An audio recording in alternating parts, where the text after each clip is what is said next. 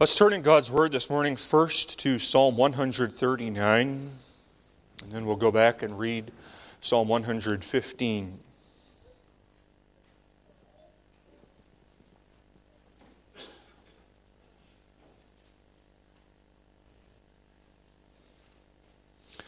Psalm 139, we're going to read the first 10 verses here, and as we read these verses, look for the psalmist's instruction about the fact that God is everywhere present, which is related to the truth of providence. Psalm 139, O Lord, Thou hast searched me and known me. Thou knowest my downsitting and mine uprising. Thou understandest my thought afar off.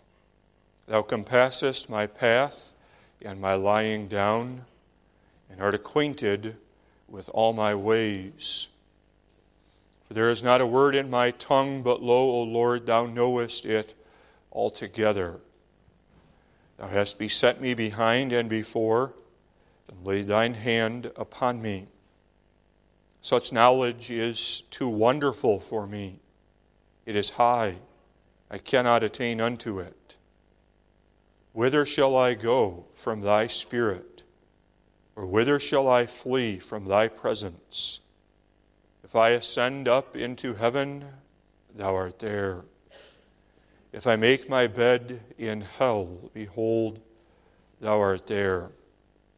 If I take the wings of the morning and dwell in the uttermost parts of the sea, even there shall Thy hand lead me, and Thy right hand shall hold me.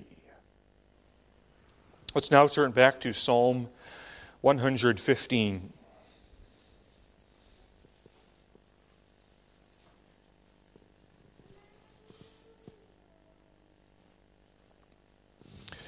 Notice in this psalm the power of God as it's contrasted with the impotence of false gods. Not unto us, O Lord, not unto us, but unto Thy name give glory for Thy mercy and for Thy truth's sake. Wherefore should the heathen say, Where is now their God? But our God is in the heavens. He hath done whatsoever He hath pleased. Their idols are silver and gold, the work of men's hands. They have mouths, but they speak not. Eyes have they, but they see not. They have ears, but they hear not. Noses have they, but they smell not. They have hands, but they handle not. Feet have they, but they walk not. Neither speak they through their throat. They that make them are like unto them, so is every one that trusteth in them. O Israel, trust thou in the Lord. He is their help and their shield. O house of Aaron, trust in the Lord. He is their help and their shield. Ye that fear the Lord, trust in the Lord. He is their help and their shield. The Lord hath been mindful of us. He will bless us. He will bless the house of Israel. He will bless the house of Aaron. He will bless them that fear the Lord, both small and great. The Lord shall increase you more and more, you and your children. Ye are blessed of the Lord, which made heaven and earth. The heaven, even the heavens, are the Lord's, but the earth hath He given to the children of men. The dead praise not the Lord, neither any that go down into silence. But we will bless the Lord from this time forth and forevermore. Praise the Lord. Thus far we read God's holy and inerrant word. May He add His blessing to the reading of His holy scriptures. It's on the basis of these passages of Scripture and many others besides that we find the instruction of the Heidelberg Catechism, Lord's Day 10.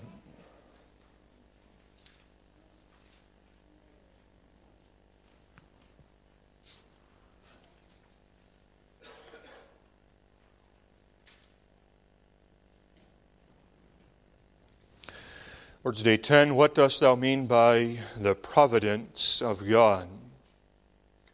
The almighty and everywhere present power of God, whereby, as it were by his hand, he upholds and governs heaven, earth, and all creatures, so that herbs and grass, rain and drought, fruitful and barren years, meat and drink, health and sickness, riches and poverty, yea, and all things come, not by chance, but by his fatherly hand.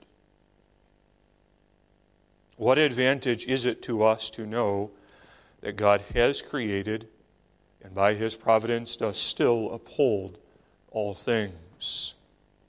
That we may be patient in adversity, thankful in prosperity, and that in all things which may hereafter befall us, we place our firm trust in our faithful God and Father, that nothing shall separate us from his love, since all creatures are so in his hand that without his will they cannot so much as move.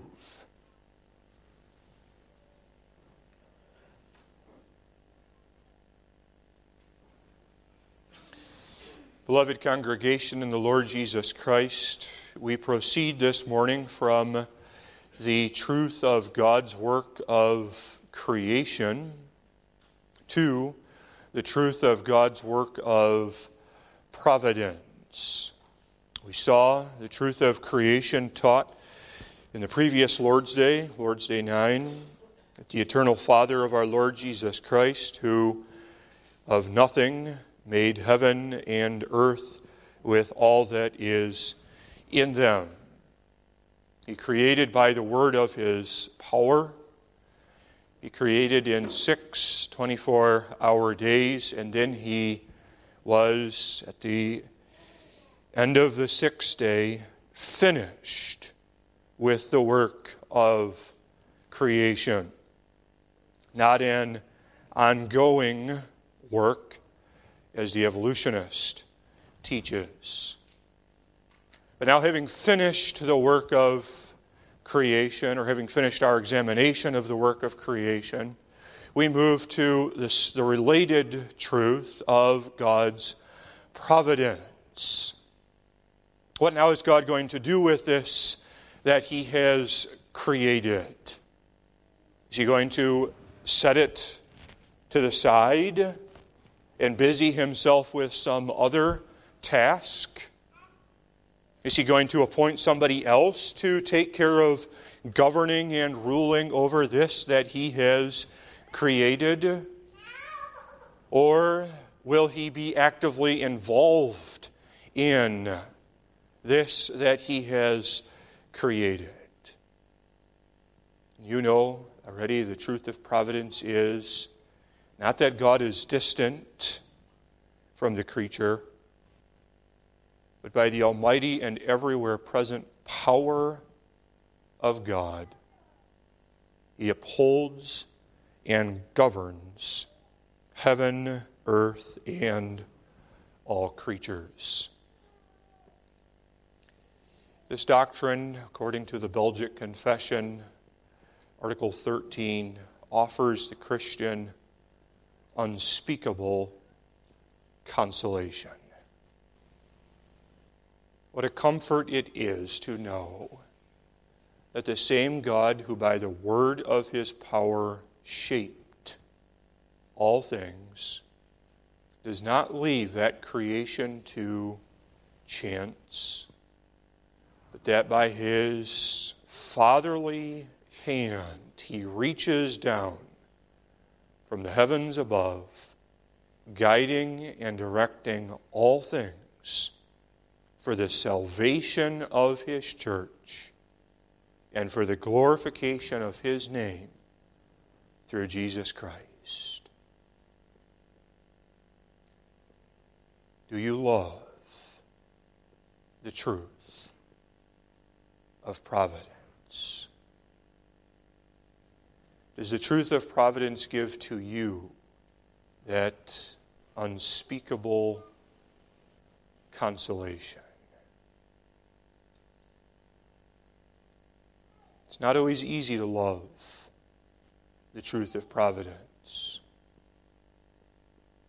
You can love the truth of providence when providence means that God works everything the way that I wish things would be worked.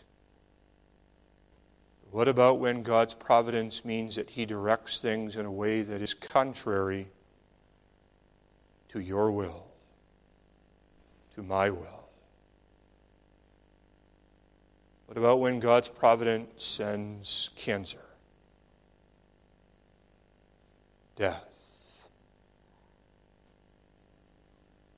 an impenitent member in the family?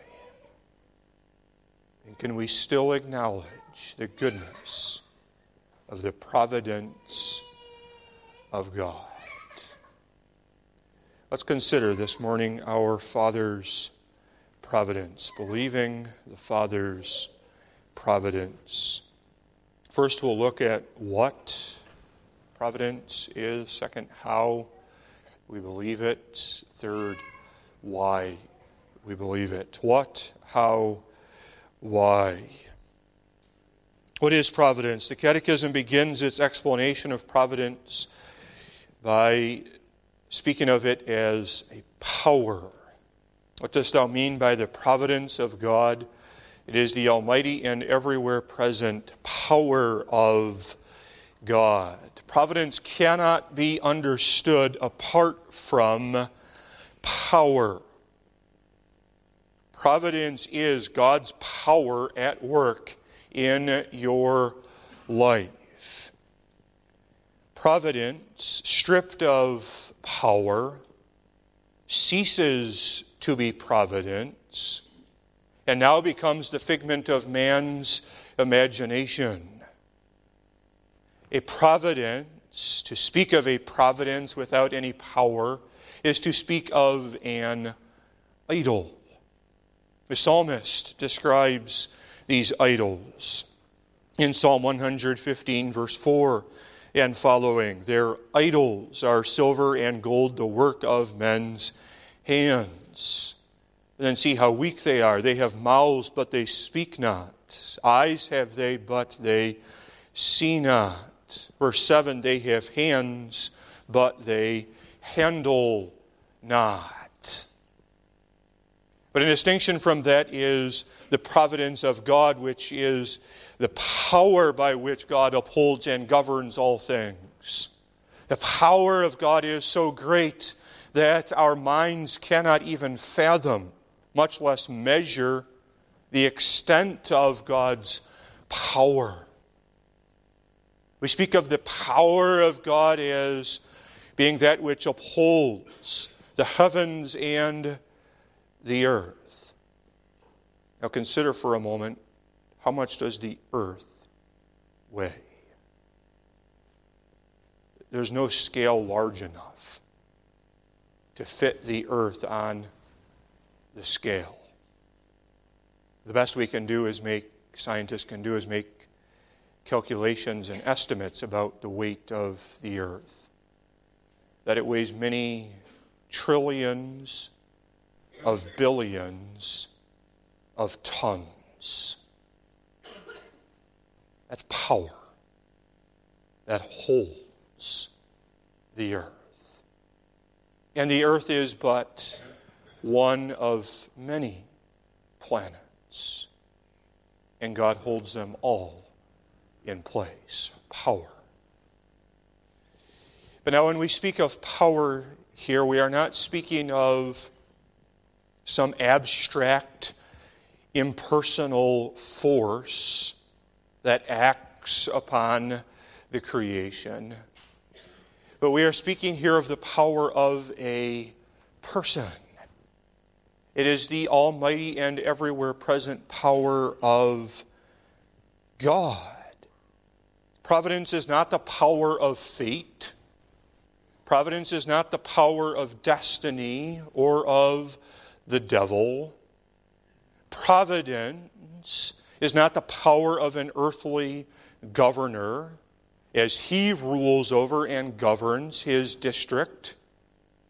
Providence is not the power of the business owner, though that business owner might have great wealth and thus, from an earthly perspective, a great measure of power that he holds in his hands. Providence is not the power of an earthly father, as he provides, similar to providence but different, as that father provides for his family. That's not providence, but providence is the power of God.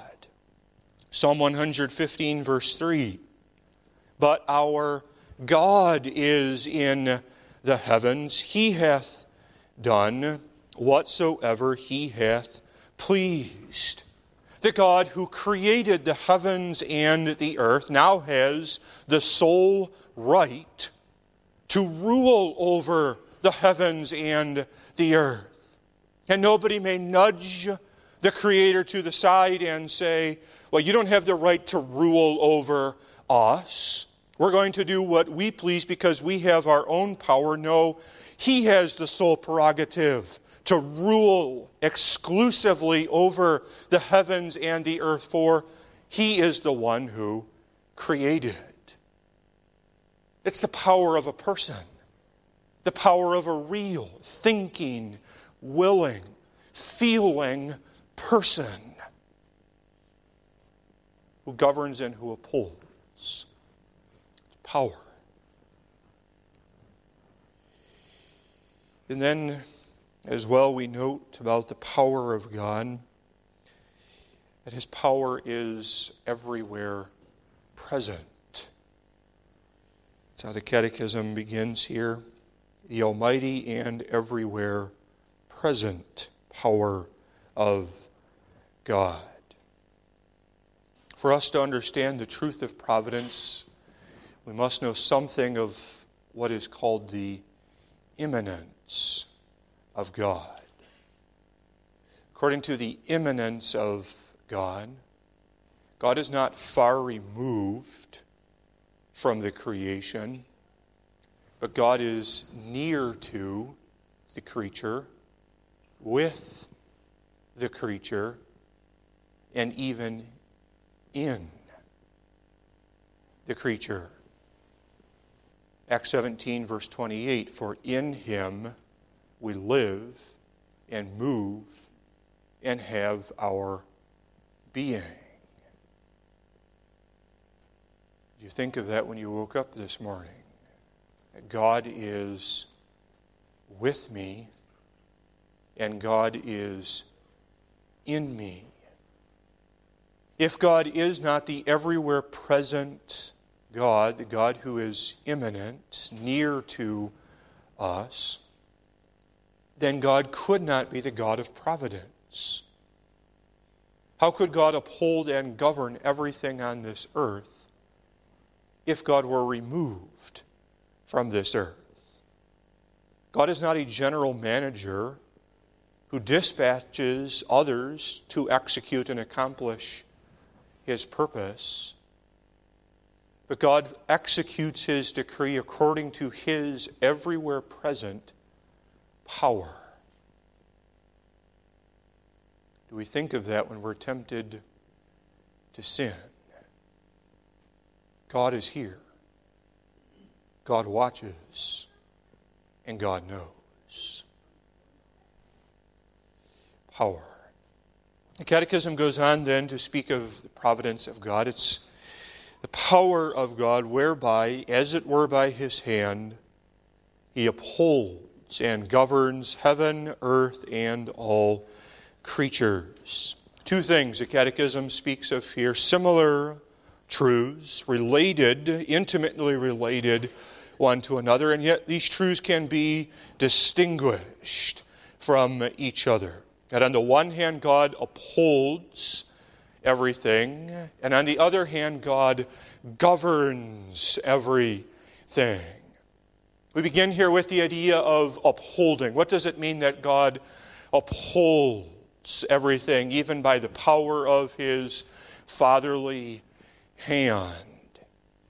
We have to be very careful here as we seek to understand this figure of speech, that God upholds all things, even by His fatherly hand. We would be inclined to think of God's upholding all things in His hand as meaning the same thing to Him as what it does to us.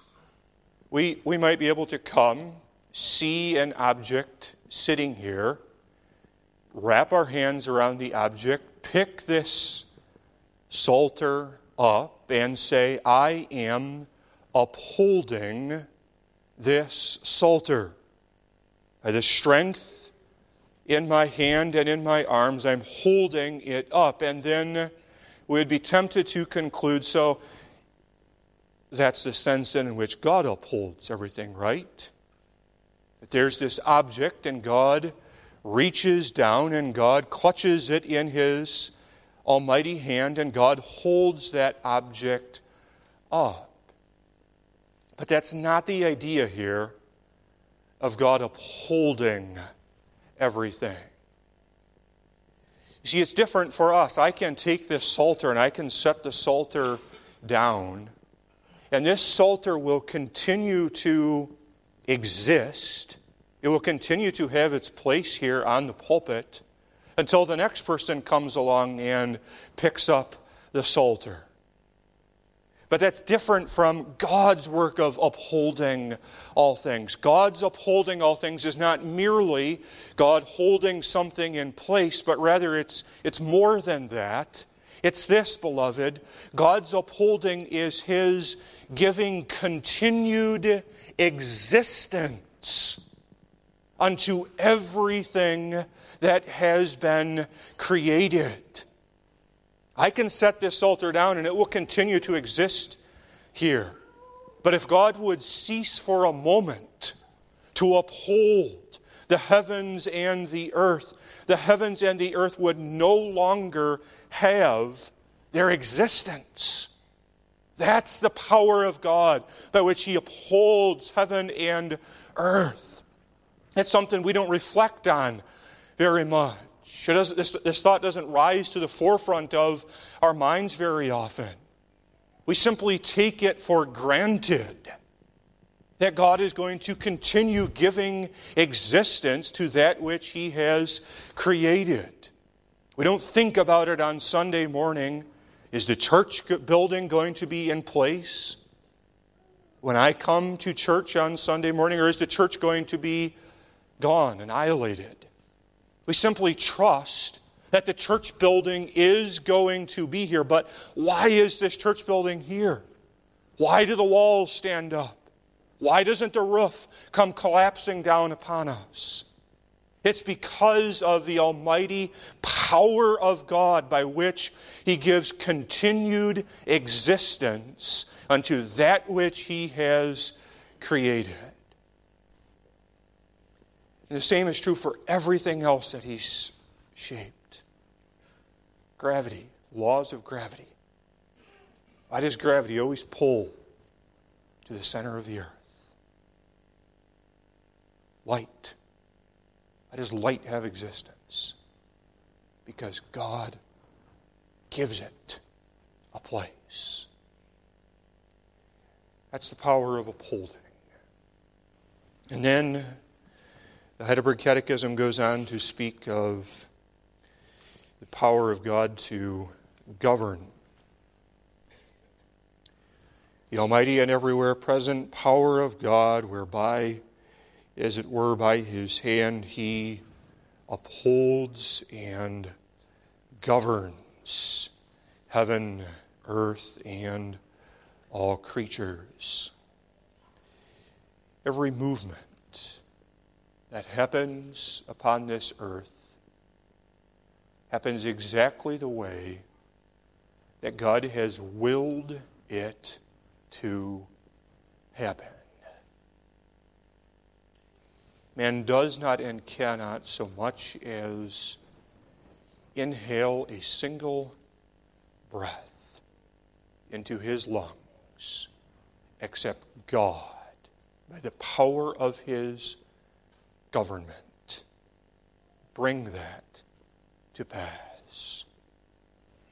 Every detail of our lives is arranged according to the providential plan of God. The Catechism lists out a number of examples so that herbs and grass, rain and drought, fruitful and barren years, meat and drink, health and sickness, riches and poverty, yea, and all things come, not by chance, but by his fatherly hand.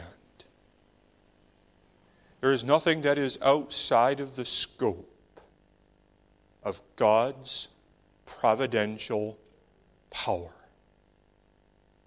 There is nothing that can raise its fist against Almighty God and say, I will govern myself in a spirit of independentism.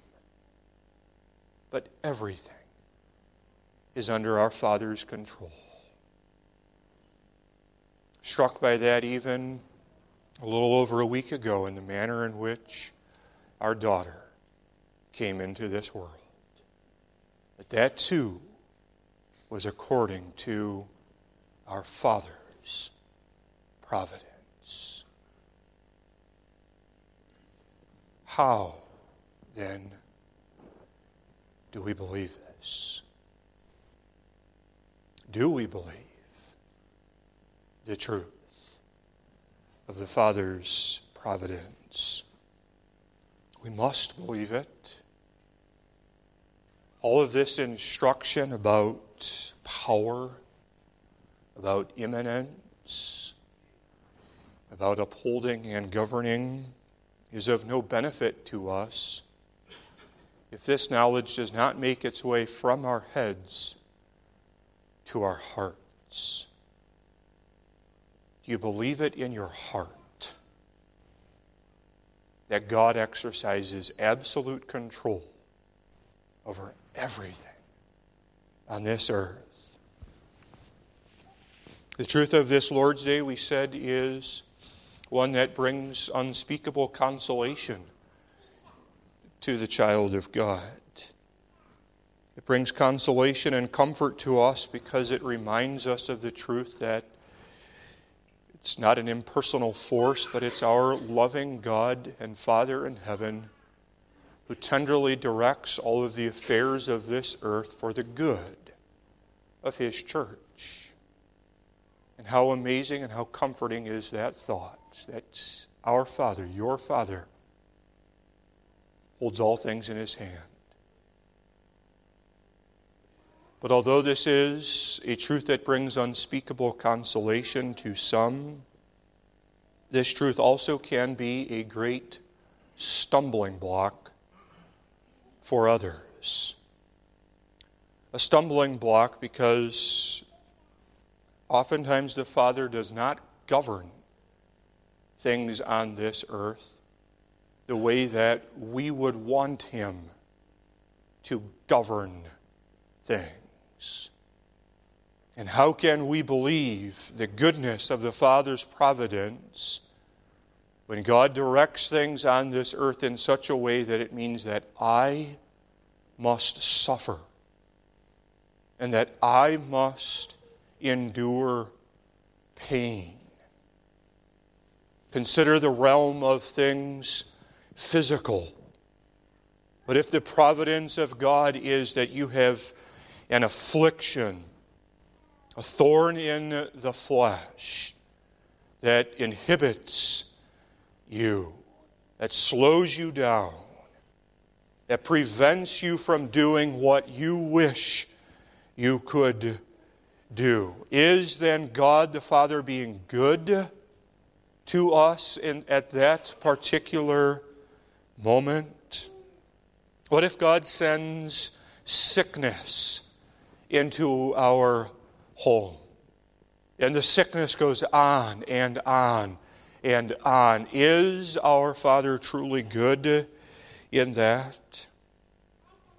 And then when we leave behind the realm of things physical and enter into the realm of things moral and things spiritual, it can become even more difficult to acknowledge the goodness of our Father's providential hand.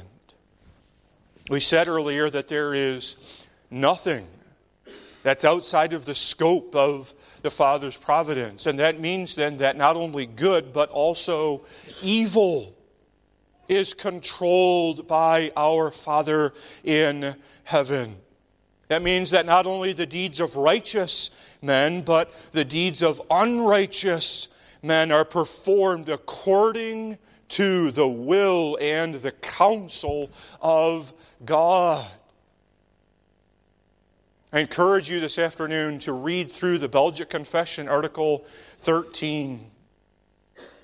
And that article mentions that even when devils and wicked men act unjustly, they do so according to the Father's providence.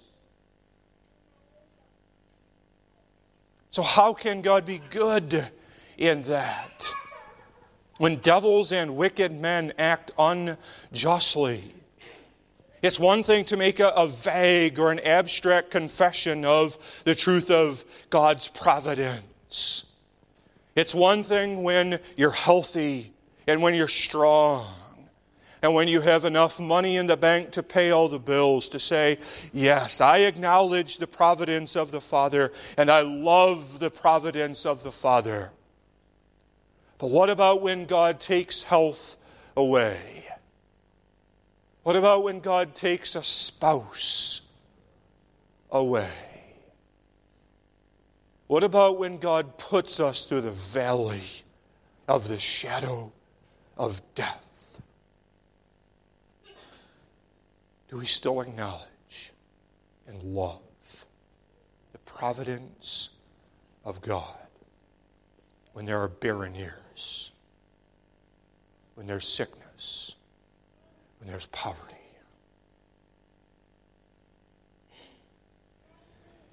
It's at this point that so many struggle to believe the providence of God. And then they come up with alternative explanations, perhaps dualism. That God is in control of all that is good, but then there's another power at work, the devil. And the devil, well, he reigns over all that is evil. And then in their minds that provides the solution to this difficulty. And when there are hurricanes, when there are wars, when there's a spread of disease, well, we can attribute all of these to a different power of the devil. How do you respond when you are cheated out of money that is owed to you? How do you respond when your spouse hurts you, minimizes you? How do you respond when your son or your daughter, whom you have raised to the best of your ability, albeit imperfectly, strays from the truths of God's Word and walks in ways satisfying the carnal lusts of the flesh? Do we still acknowledge the goodness of God's providence? The only way that we can acknowledge the truth of providence is by faith. Believing providence is an activity of childlike faith in God. We are considering here the Heidelberg Catechism's explanation of the first article of the Apostles' Creed. I believe in God the Father, Almighty, maker of heaven and earth. I believe, the church has said throughout the ages, and I believe is what the church continues to say. It is because I have faith in God that I am given the ability to believe that God is the one who controls all things. Faith, it stands over against our natural senses, does it not? 2 Corinthians 5 verse 7, for we walk by faith, not by sight. This means then that we must even learn to distrust our own natural interpretation of the unpleasant circumstances of this earth. How would we naturally understand and conceive of unpleasant circumstances on this earth? If there's pain in my life, we acknowledge that pain hurts, that pain is real. But how do we then interpret that pain? And is it not oftentimes the case that because pain is hurtful, that therefore we interpret it according to our natural senses as being something that is bad or something that is evil in our lives? But what does faith say about things that are unpleasant in our lives? And to ask the question, what does faith say about how we are to interpret even the difficulties of this earth, is to ask, how does God's Word say that we are to respond to and interpret the difficult circumstances of this life? And the Word of God teaches that we ought not to view these things as being bad or evil in and of themselves.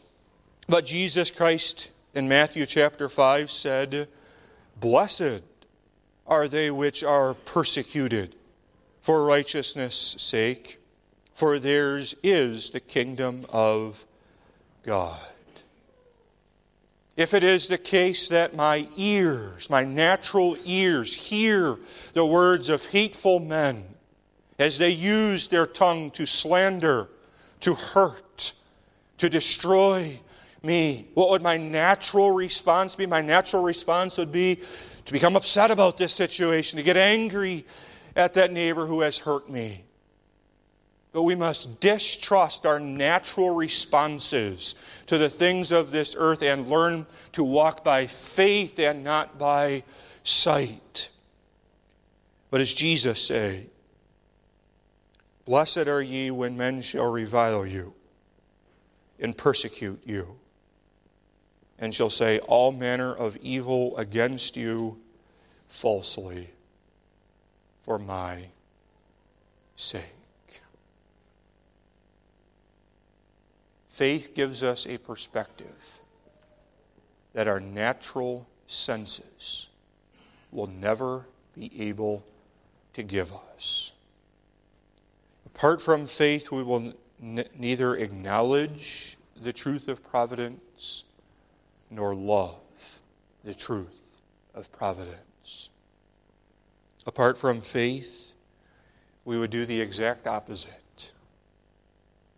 We would begin to become angry at God because of the way that He is directing things in our lives. But by faith, we see that God has a redemptive plan in all of the circumstances that He directs in our lives. Why do we believe our Father's providence? We believe it, beloved, because the truth of providence reveals to us the glory of our God through His only begotten Son, Jesus Christ. It is in Christ and Christ alone that we are brought to see the goodness of the Father's providence. all of the Father's directing, upholding, governing is centered on Jesus Christ. Even the death of Jesus Christ, when devils and wicked men acted so unjustly in taking His blessed body and hanging His body upon the cross, even that act happened not by chance and not by accident, but happened according to the Father's good pleasure. Him, Jesus Christ, being delivered by the determinate counsel and foreknowledge of God, ye have taken, and with wicked hands have crucified and slain. Acts 2:23.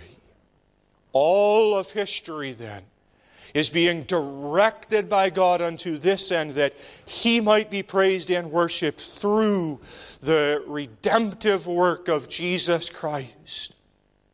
And that's an astounding thought to consider that for some 6,000 years of history, the history of this earth, there has not been one accident, there has not been one deviation from God the Father's plan.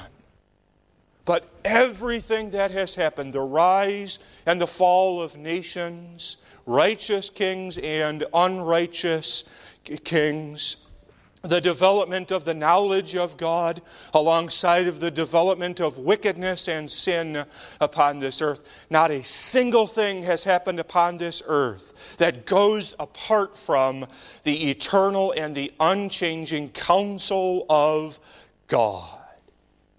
But by His almighty and everywhere present power, He directs everything toward His Son, Jesus Christ.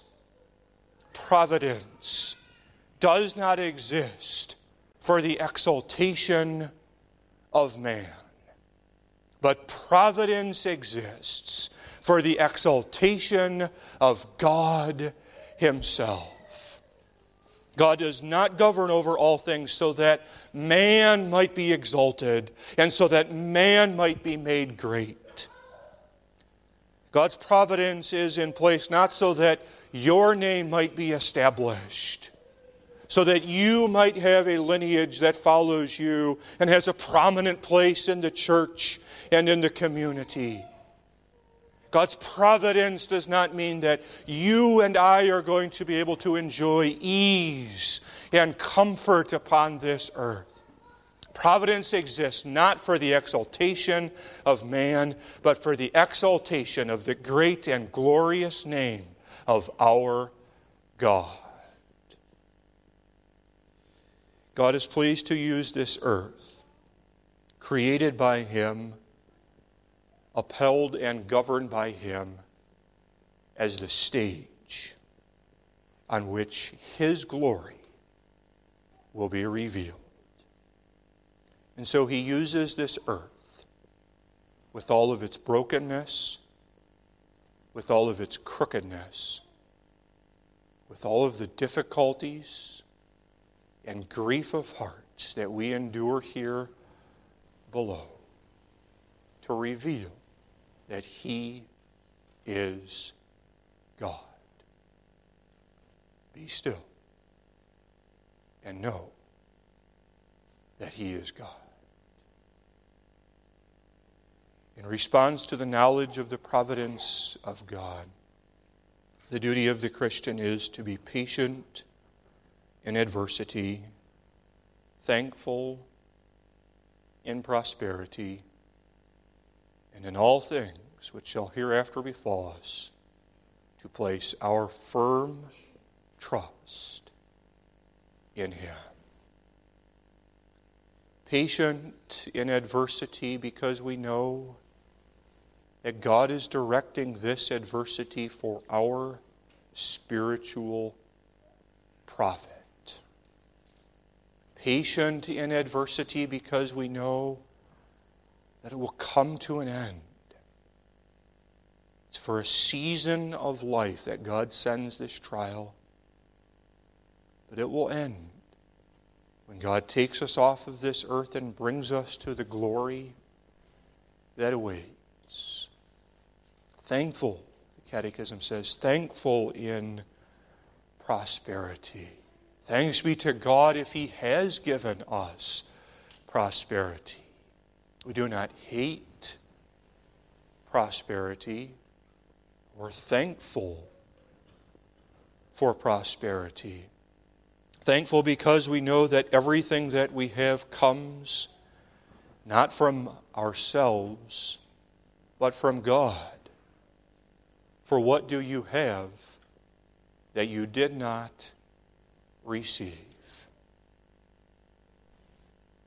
And then in all things, we place our firm trust in Him, our faithful God and Father.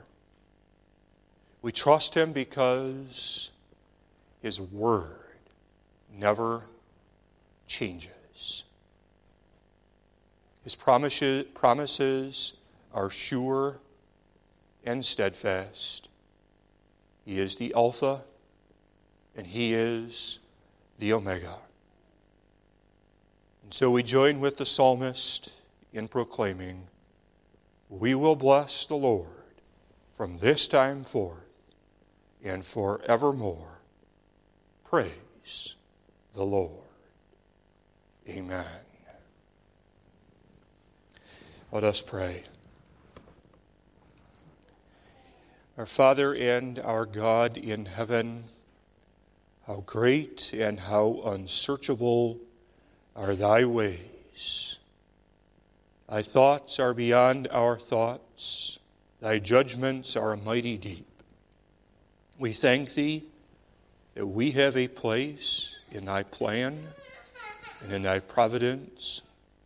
We thank Thee for upholding us throughout our earthly sojourn until at last Thou wilt bring us to our home, where we can be with our elder brother and with the church triumphant. Forgive us our sins and send us home with Thy blessing for Jesus' sake. Amen.